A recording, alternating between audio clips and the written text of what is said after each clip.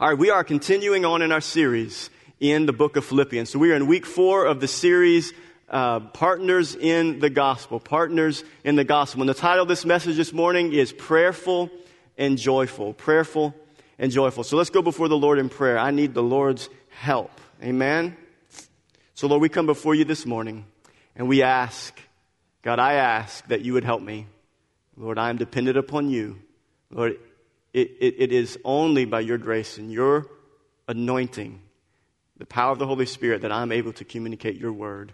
And I ask, God, that you would use me this morning and that I would speak your word clearly and that I would stay true to the text and that your word would do its work. God, your word is powerful. It's sharper than any two-edged sword, and it has the ability to discern the thoughts and the intentions of our heart.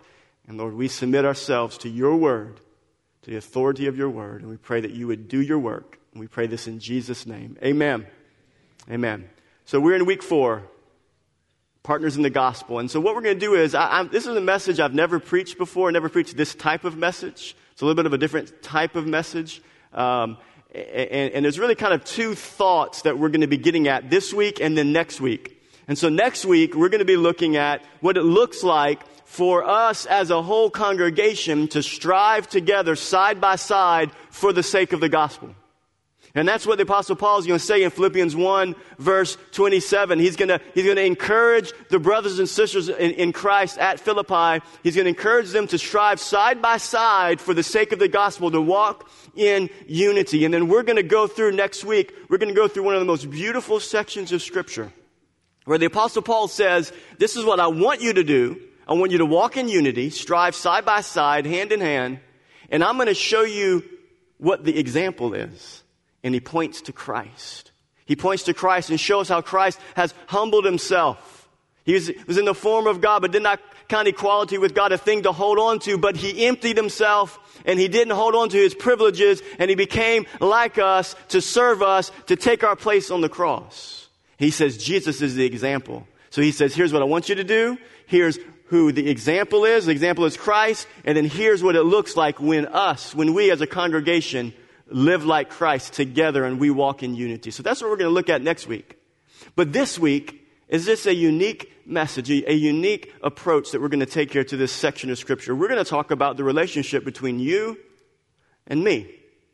The relationship between me and us as pastors, the pastors of the church, and the congregation. We're going to look at the power that is there whenever a congregation and a church, when a pastor and pastors on staff, a pastoral staff and a congregation work together. And what does that look like? What does our relationship look like? And so we're going to look at this. And so I just want to say that there is a special relationship between a congregation and their pastors. God designed a special relationship between the congregation and the shepherds that God has called to lead them. And God takes it very serious. God takes it very serious, this relationship between shepherd and sheep. And why does he take it serious? Because he died for you.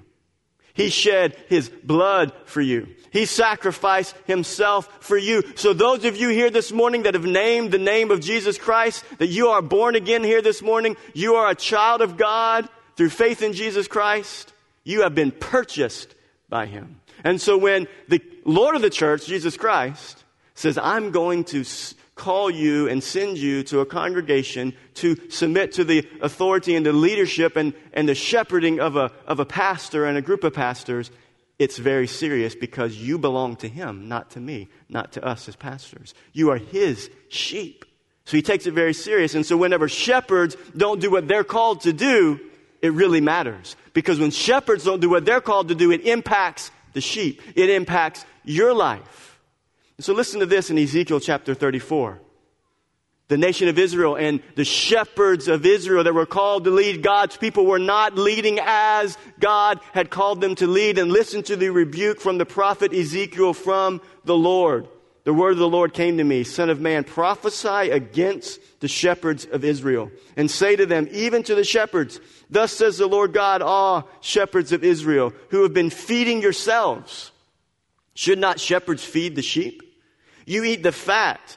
You clothe yourselves with the wool. You slaughter the fat ones, but you do not feed the sheep.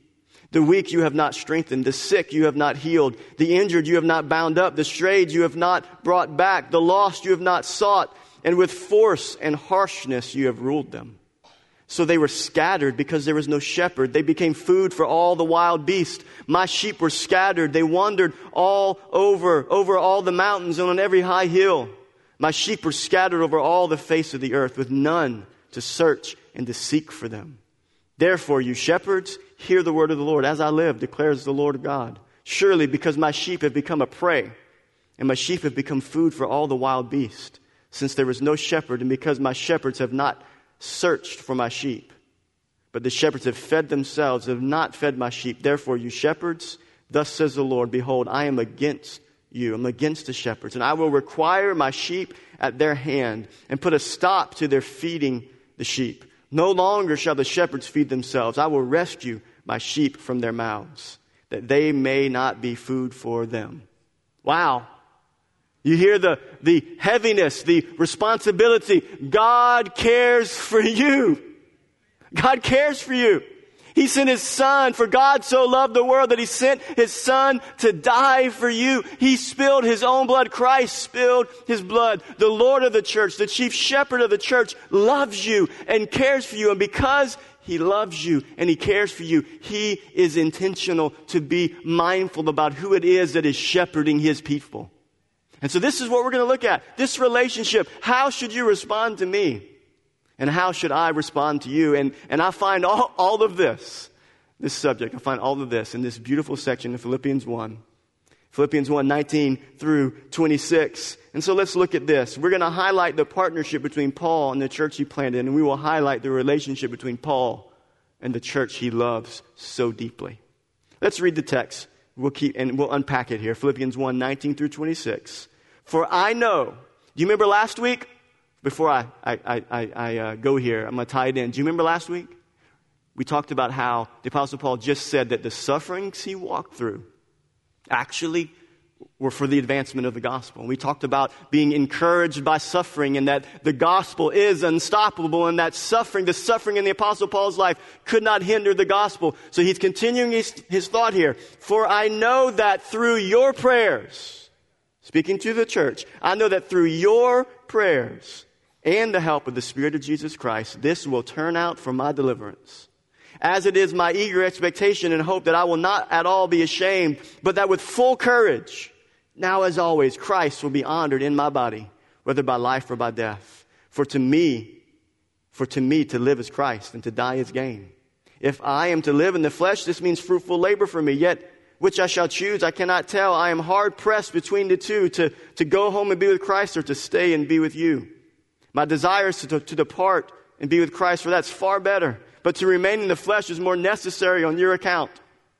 Convinced of this, I know that I will remain and continue with you all for your progress in joy in the faith, so that in me you may have ample cause to glory in Christ Jesus because of my coming to you again. So there's two things we're going to look at here this morning. I want to look at, there's many things we could pull out of this text, but what really stuck out as I was reading through it was the prayers of the congregation for Paul. He was the church planter. He was their founding pastor, right? He planted a church in Philippi, and he's acknowledging through this statement here, he just had previously talked about his suffering, but he's saying that I know that through your prayers, that this will turn out for my deliverance, for my victory. And so he's acknowledging right there that their prayers are powerful. He's acknowledging that their prayers matter. He's acknowledging that when a congregation will pray for their shepherd, will pray for their leader, that God hears that prayer and that God will move on behalf of those prayers. So that's the first thing we're going to look at. And then the second thing that's really powerful in this section, you see this argument kind of within himself that Paul is having. He's saying, to me to live is Christ, to die is gain. And he's saying, I'm conflicted between the two. He says, I know that it is far better to go and to be with Christ. And wouldn't we all say that? Look at the world around you and you think of the sufferings we read last week from the Apostle Paul. It is clearly, in his thinking, far better to go and be with Christ and not experience these sufferings. But he says, I am convinced, knowing that if I stay, it means fruitful labor for me in your life It's going to be good for you. Knowing that, I am convinced that I will continue and I will remain for your progress in the faith. You guys catch it? Your prayers. We're going to talk about your prayers, and then we're going to talk about my and our, as a pastoral staff, our commitment to you. So that's what we're going to look at. So I have 3 thoughts that we're going to bring out. And so here's what we're going to talk about firstly. We're going to talk about what should you pray? If we acknowledge that your prayers are powerful for us as leaders, for me as a pastor, what should you pray about? And I believe the clues are in this text that we just read. The first thing I tell you is this: pray that your pastors would be courageous. Pray that your pastors would be courageous. Let's go back to Philippians 1:20. What does it say there? He says, after he says that he knows that through their prayers that he will be delivered, what does he say here? As it is my eager expectation and hope that I will not at all be ashamed. He says, I have an eager expectation that I will not be ashamed of the name of Jesus Christ. I will not be ashamed, but that with full courage, now as always, Christ will be honored in my body, whether by life or by death. I love what the Apostle Paul says here. He had a single drive that he was not going to be ashamed of the name of Christ, that he was going to walk in full courage, even in the midst of a culture that was anti-Christ. He was going to stand for the truth. And that's what I want to tell you here this morning. You need to pray for your pastors, that they would be full of courage, that they would not back down from declaring the truth of God's word. The Apostle Paul had a clear, laser focus in his life. It was Jesus Christ and him crucified. And he was going to preach that message whether it cost him his life.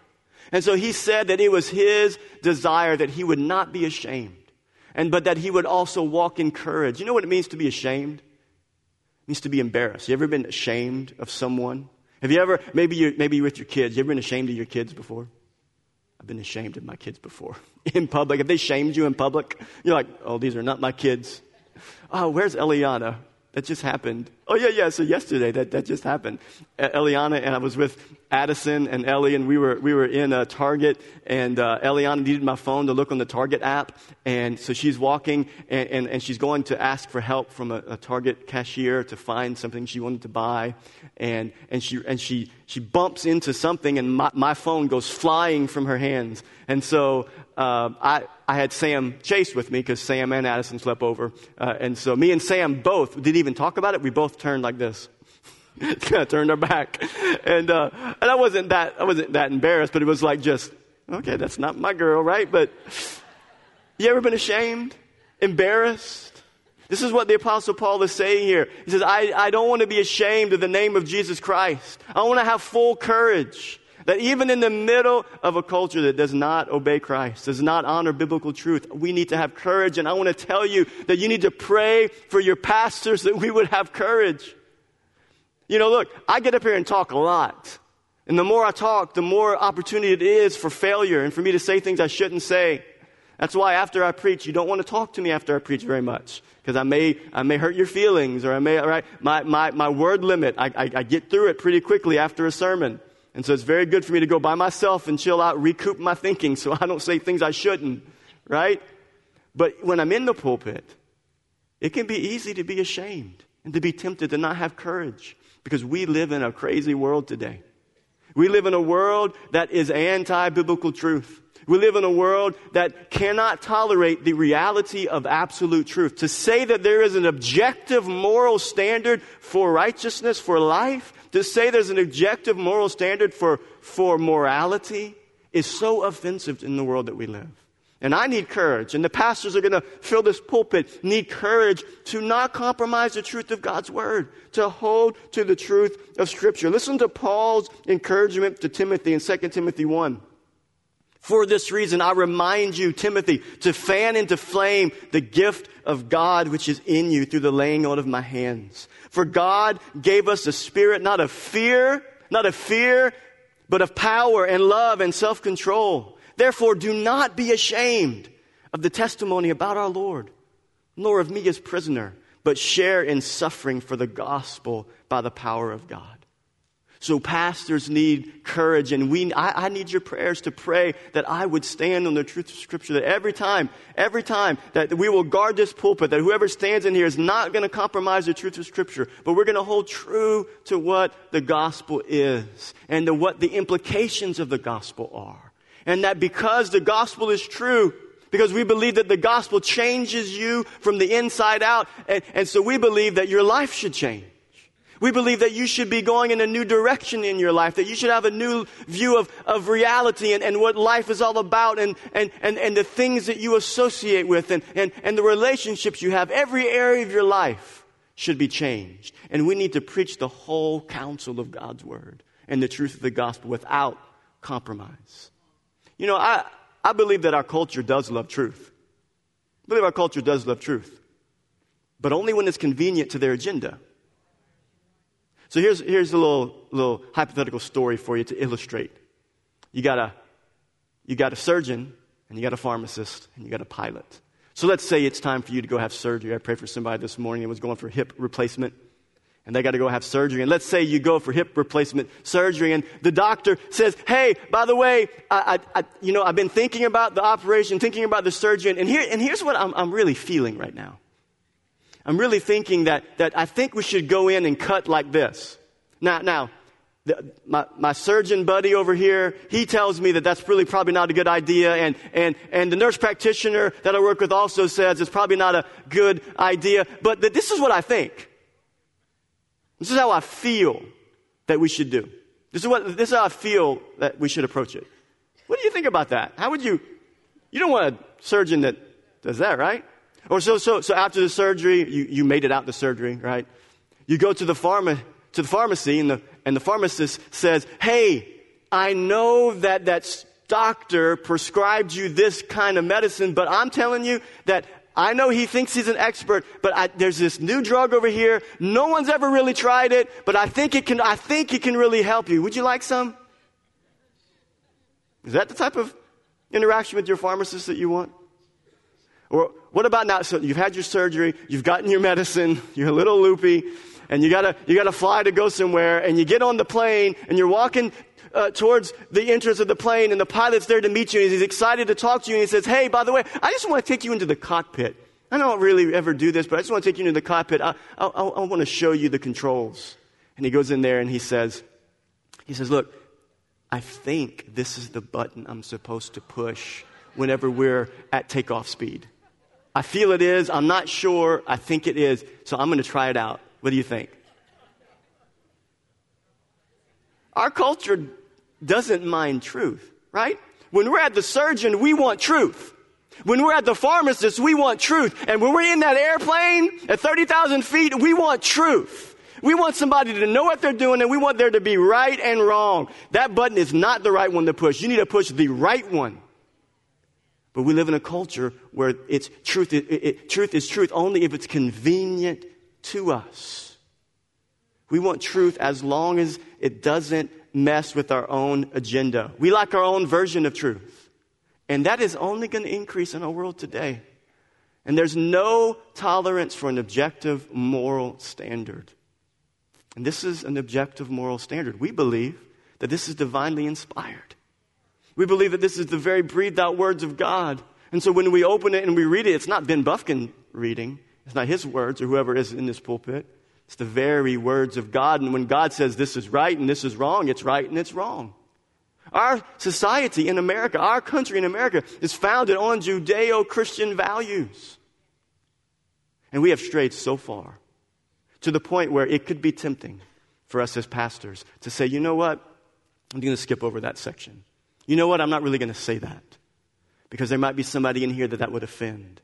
And look, we want to be compassionate, and we will preach the truth in love. And we're not here to condemn people. We're here to preach truth to them so that they can come to the saving knowledge of Jesus Christ. Because we know that they need the hope of the gospel. So you need to pray for your pastors that we would be courageous. Pray that your pastors would be filled with courage so as to hold to biblical convictions. Listen again to the Apostle Paul to Timothy, 2 Timothy 4, 1-5. "I charge you in the presence of God and of Christ Jesus, who is to judge the living and the dead, and by his appearing in his kingdom, preach the word. Be ready in season and out of season. Reprove, rebuke, exhort with complete patience and teaching. For the time is coming and is now here when people will not endure sound teaching, but have itching ears. They will accumulate for themselves teachers to suit their own passions. That's what we just talked about, suit their own desires. And will turn away from listening to the truth and wander off into myths. As for you, always be sober-minded. Endure suffering. Do the work of an evangelist. Fulfill your ministry. What does Paul mean when he says in season and out of season? Right? Some people say, well, that just means you always got to be ready. So like if I grabbed my mic real quick and said, Don, go for it. That's what people think that's what that means. And Don, I believe if I gave Pastor Don the microphone, he'd be ready right now. He could encourage you and say something from God's word. But that's not what Paul's talking about. When you look at the context, what is he talking about? He's saying there's going to be a time when truth will not be popular. There's going to be a time when people have itching ears and they only want to hear what is connected to their own desires and passions. So he says, Timothy, preach the word when truth is in season and when truth is out of season. Preach the word when truth is popular and when truth is not popular. So what does it mean? Preach the truth all the time. Preach the word all the time. Be ready all the time. Preach the word. And so pastors are called to preach the word. Preach in season and out of season. Preach when truth is popular and preach when truth is not popular. So pray for your pastors that we would be filled with courage. And as we conclude this first thought here, I would also ask that you would pray that your pastors would not be discouraged. Pray that they would not be discouraged. So we need to be courageous to preach the truth of Scripture, but there can be times where leaders and pastors can be discouraged. They can have a lack of courage in their life, not meaning they're ashamed of the gospel, but that emotionally they're discouraged. Do you remember the prophet Elijah? Great prophet. And God used him with the 450 prophets of Baal and he put him to the test, and God showed up with fire and consumed the altar, and the prophets of Baal were defeated. Prophets of Baal were defeated. And then Jezebel comes. Ahab's wife Jezebel comes and says, Elijah, I'm coming to get you. What you did to my prophets, they're going to do to you. I'm coming after you. And what did Elijah do? Elijah ran and hid in a cave, the great and mighty prophet of God who was just used in powerful ways. And you know what he said? He said, Lord, it is not even worth me living right now. Take my life. This woman is after me. It's not even worth living. He was suicidal. He was so discouraged that he was hiding in a cave from a rebellious woman. And he was ready to end his life. He said, God, take my life. Take it. So I want to encourage you to pray for your pastors, that we would not be ashamed to preach the truth, but that we would be encouraged. There are times and seasons where being in ministry and being a pastor can cause you to be discouraged because you feel the weight of the responsibility. I want to tell you, I live with the weight of the responsibility of your souls on my heart.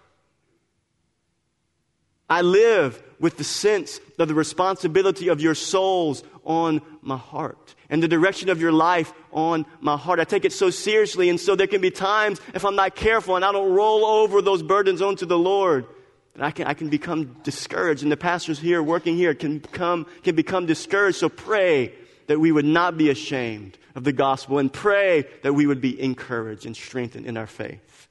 Amen? All right, moving on. Secondly, pray that your pastors would be holy.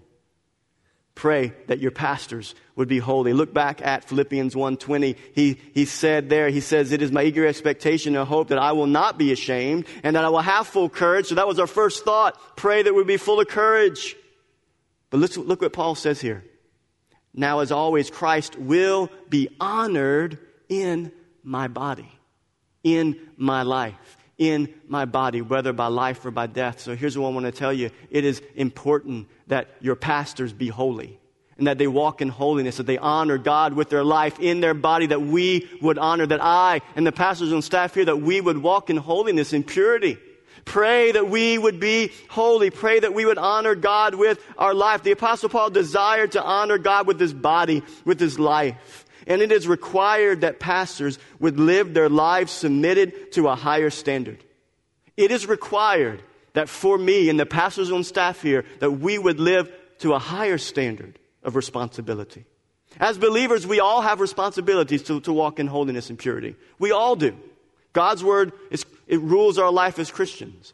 But as pastors, as teachers of God's word, we are held to a stricter and a higher standard. That's what Scripture says. James chapter 3, verse 1.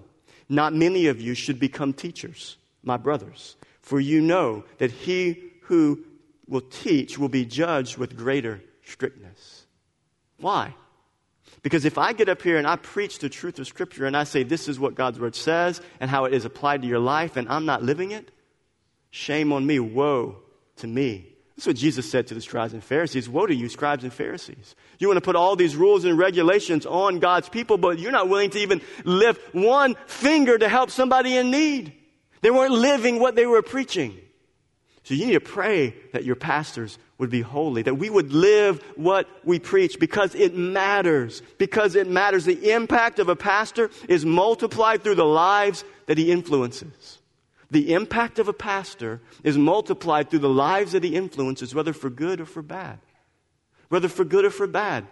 I am impacting multiple people here and many others that are not here that are part of this church. I'm impacting their lives, and that impact is multiplied through the families that are connected here, through the businesses, through the community. It spreads, and that impact is either going to be for good or it's going to be for bad.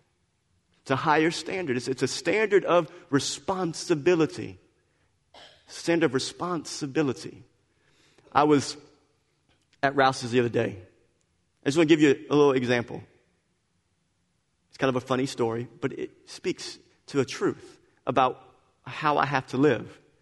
So I love IBC root beer. I love all soft drinks in glass bottles, to be honest with you. I like them all. But I like IBC root beer. But the IBC root beer bottles look like beer bottles. So when I go to Rouse's, I've made a decision, I'm not going to buy that drink because I know that if I buy that drink and put it in my buggy and there's somebody that knows me as a pastor, whether they go to the church or not, they're going to look from across Rouse's and they're going to see that 6-pack of IBC root beer in there and they're not going to know. And they're going to be like, what if they're an alcoholic that is struggling with alcohol and they're struggling with addiction? And they look across, Pastor Ben Buffkin of Living Word Church drinks? Well, that's okay. Well, if he can, then I can. That's one possibility there. But then if you think you have liberty as a Christian to drink, if you feel like you have that liberty, you may look at that and say, well, it's really no big deal. But I want you to know that it has impact. And so I think about it. And so I just have not done it. But I had a weak moment. It's Wednesday night. It's 8:45 at night. I'm driving to Rouse's. I got to stop and get some other food and stuff and milk and bread and eggs or something. And I walked by the IBC root beer and it just gravitated towards it. And I was like, there's not many people here. So I grabbed the drinks. I put it in my buggy. I go to the cash register and I'm kind of like the registers are all this way. I look and I look. There's nobody there. So I start moving. And I won't tell you who it is. They don't even go to this church. They're a member of another church, and I know them. And I saw them, and I went, oh, my goodness. And he saw, hey, Pastor Ben, good to see you. And this is true. This is true. This is true. He looks. He doesn't have a buggy. He looks. And he puts his head real quick. He goes like that. And I knew right away. It was just awkward. And I'm not going to bring it up. I'm not going to say, oh, hey, it's just IBC root beer. Don't worry. And we just start talking. We talk for a half hour. I'm loving the conversation. So then as we're ending the conversation, I think, what can I do to ease his burden that he's going to go and he's going to go to this other church and say, would you believe it? Pastor Ben at Living Word, he drinks. So he goes and gets in line, and there's another line that has nobody there, but I choose not to go in that line. And I choose to go right behind him. And I stick my IBC root beer right there on the cart. And so he looks, and I see, he turns, he looks, and he notices. So you know what I did? I said, I got to tell you something funny. I said, I have a hard time going by IBC root beer because sometimes when I go to buy IBC root beer, somebody might think I'm buying alcohol. And I didn't acknowledge it. I noticed that he thought the same thing. and this is what he said. He said, you pastors have it rough, don't you? I said, we do. That's a funny story. It was a long one. I didn't know it was going to be that long. But it illustrates a point. There's a higher standard. And I live under it. The way I drive, I know some of you, maybe you've seen me drive and you haven't told me something. Maybe you're like, oh my goodness, Pastor Ben. The way I drive, where I go, all of us as pastors on staff here, as leaders, it matters. Our influence matters. And you need to pray that we would be holy. You know, it is wrong for me to give myself to drinking alcohol. And I'm about to read a scripture that shows us that. I have to be holy. I have to be above reproach. My standard is higher because of the influence that I have. And you need to pray that we would be holy. So what are the requirements for me as a pastor and all the pastors on staff? Here are the requirements. And these qualifications, these requirements should be evident in the life of a man called to be a pastor before he becomes a pastor. And throughout the duration of his pastoral ministry, it should be evident in his life. Listen to what Paul says in Timothy. Same thing in Titus. The saying is trustworthy. If anyone aspires to the office of overseer and pastor, those words are interchangeable. They mean the same thing. If anyone aspires to the office of pastor, overseer, elder, he desires a noble task. So he's got to stop there. That's good. This is a noble task.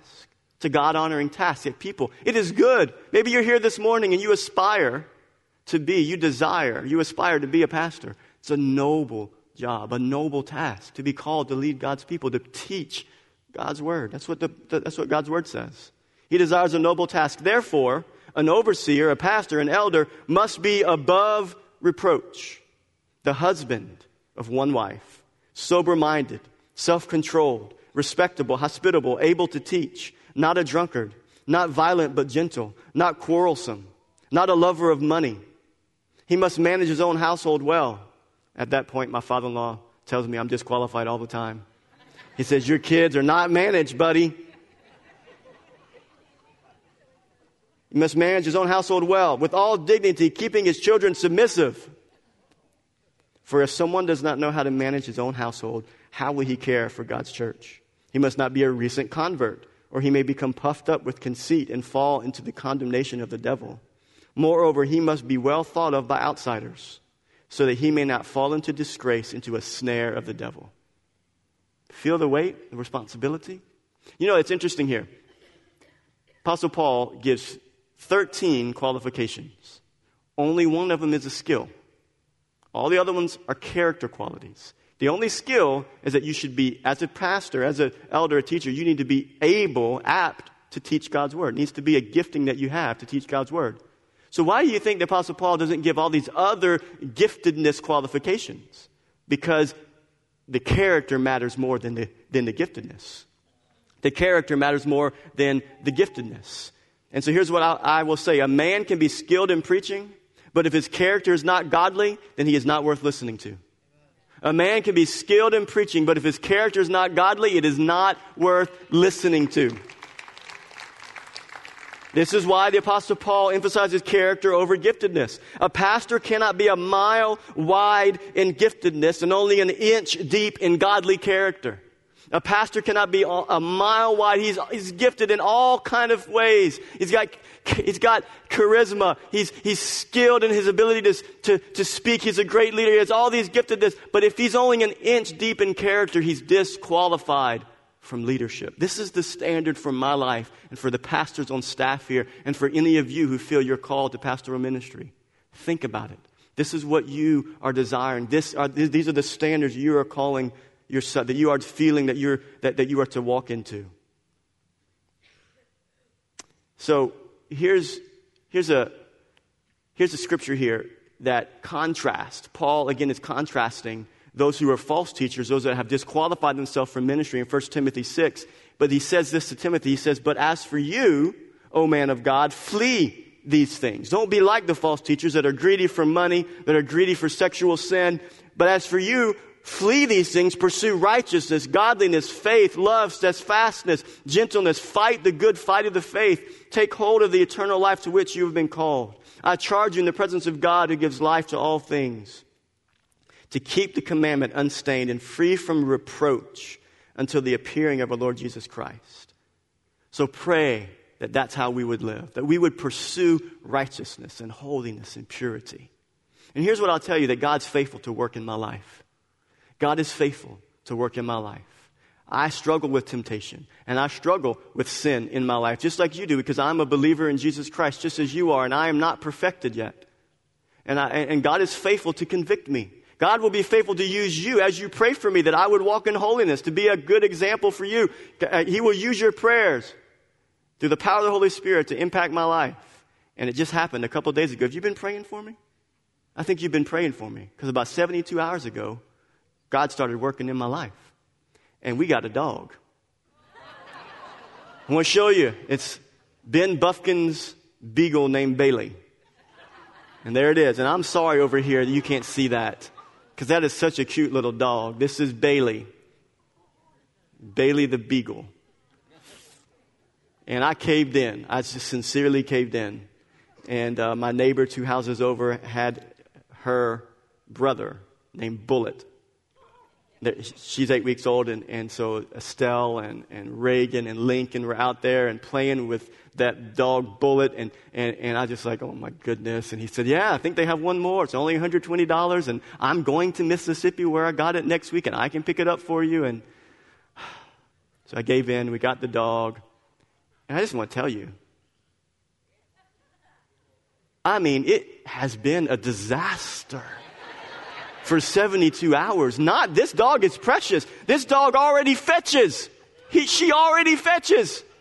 We throw the rope. She goes and gets it and brings it back. Didn't have to even train her with treats. She already fetches. It's my kids that are crazy. She's a good dog. And I have to tell you, I have to confess to you as your pastor, I was not patient with them. And I was rude, and I yelled at them, and I was harsh with them. I really, really was. I still can attest to it. And I'm not a yeller, and I didn't like scream for minutes on end, but I was just rude. Because I said, kids, I had peace in my home before this dog got here, and now I have no peace. Because they were fighting over who's going to take the dog to use the bathroom. Who's going to sleep with the dog this night? Who's going to do that? And they're just going back. Every 30 minutes, Joel's got to have it, or Ellie's got to have it. And they're going back and forth. And I'm just like, Estelle, we're going to have to give the dog to Matt Carnes. Matt Carnes lost his beagle Lola, got hit by a car. And I even told the kids that if you don't stop fighting, I am giving that dog to the Carnes family. God is faithful, and I had to repent. It was bad. And I know you think it's funny, and you think I'm just joking, but I'm not. I was not nice.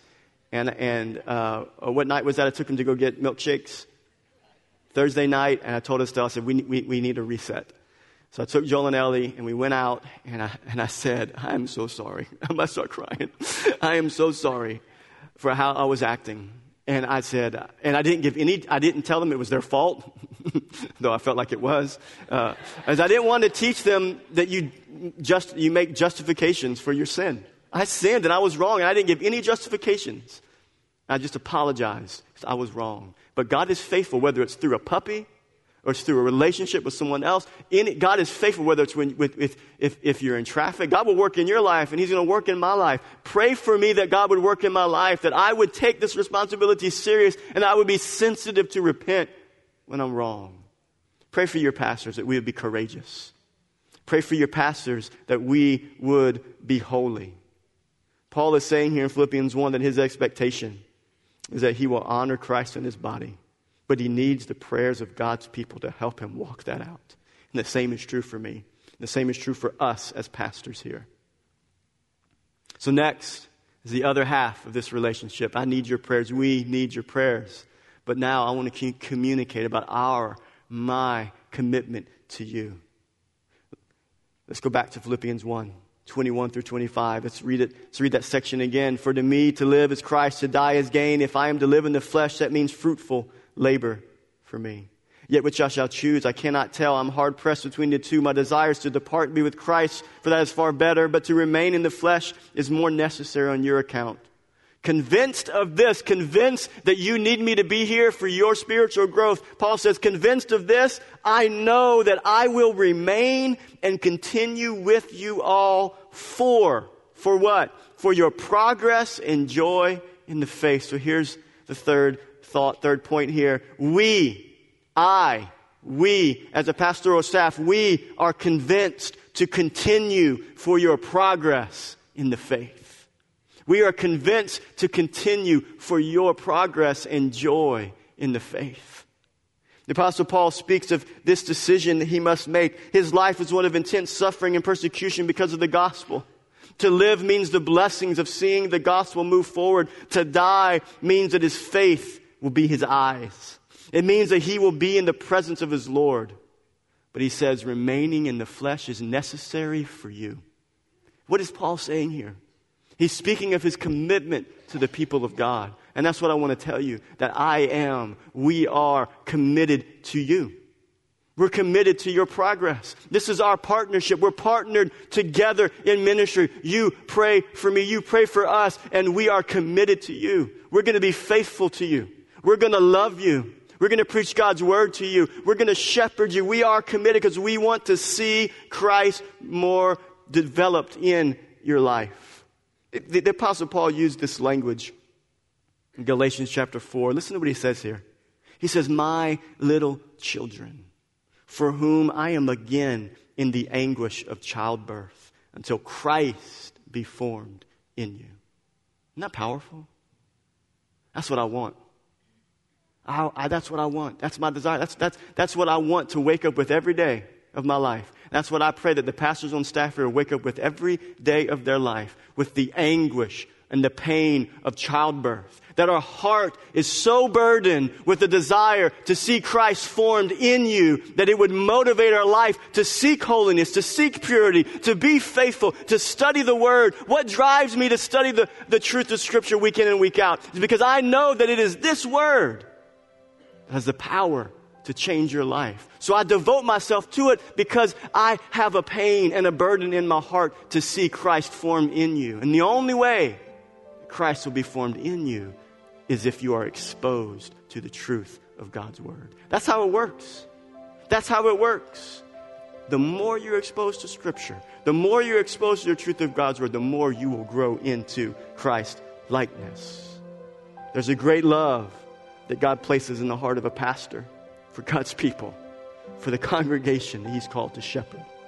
My greatest desire is that Christ would be formed in you, that you would become more like Christ in your life, that you would continue into maturity in your walk with the Lord. God is at work in your life.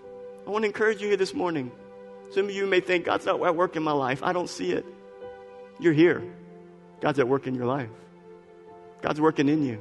Some of you are overwhelmed in what God's doing in your life and you feel like it's just too hard. I want you to know God is at work in you. He's going to be faithful. He loves you.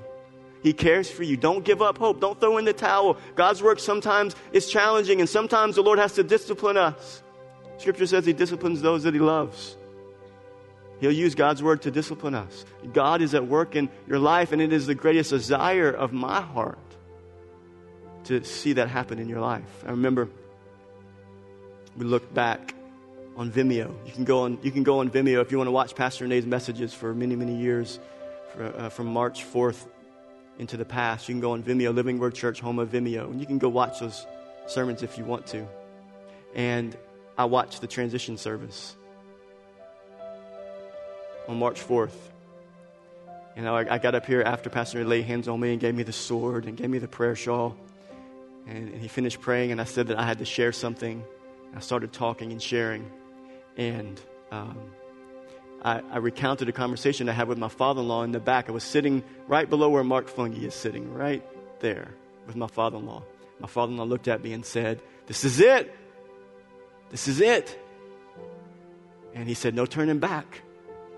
And I had just read, right before the other day, I read this phrase, "No retreats, no regrets. No retreats, no regrets." I'm committed. And that's what I said to you if you were here on March 4th. That there's no retreats, no regrets, no turning back, that I am committed to giving my life to see Christ more perfectly formed in your life. It's what I'm here for.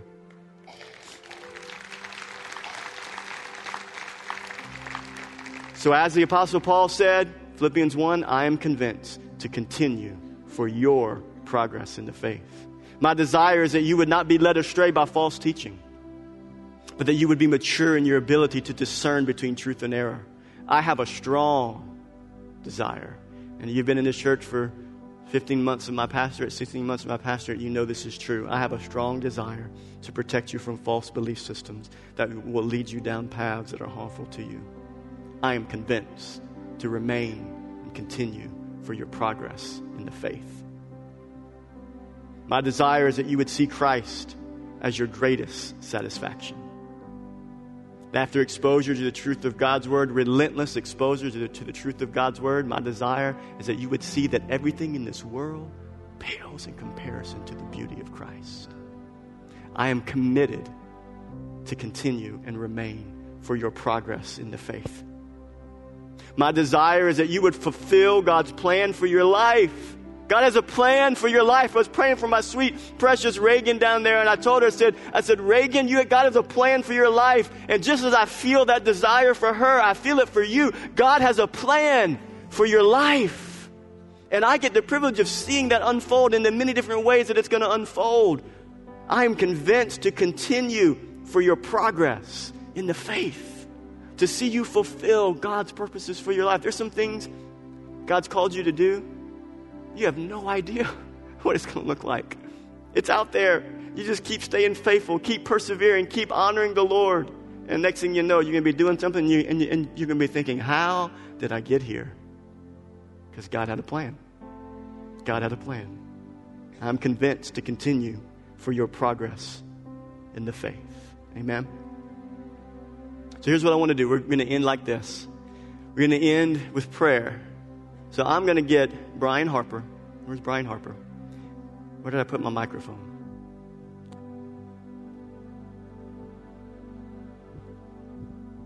I called Brian. It's got the red on it, Charlie. I called Brian, what day was it? Thursday? I gave you a couple days notice. Yeah. I said, Brian, I want to call you up on stage, and I want you to pray for us as pastors, symbolically representing the congregation. I want you to just write a prayer. Pray that we would be courageous. Pray that we would be holy. And just pray for us. And so he's going to pray for us. We're not going to call the pastors up. He's just going to pray for us. And then I'm going to pray for you as a congregation. So Brian, won't you pray? Won't you stand to your feet? Brian's going to pray, and then I'm going to pray. You know, Ben said we're partners in this. Let's take it serious, and let's really focus our minds and heart on this prayer. Heavenly Father, we just thank you for bringing us together this morning. Thank you for giving us this time to worship you, to study your word, to know you better. Lord, we thank you for the pastors here at Living Word Church. We know that you have purposely placed them here.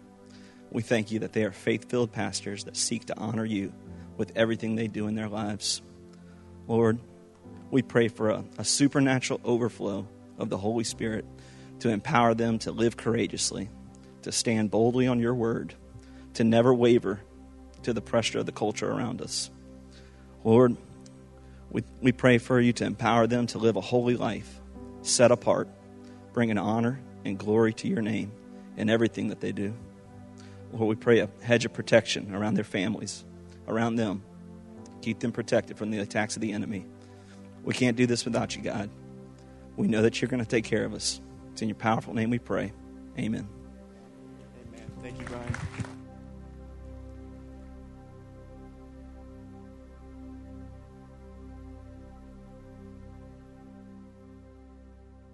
I took the prayers of the Apostle Paul for the churches that he founded, and I just compiled them.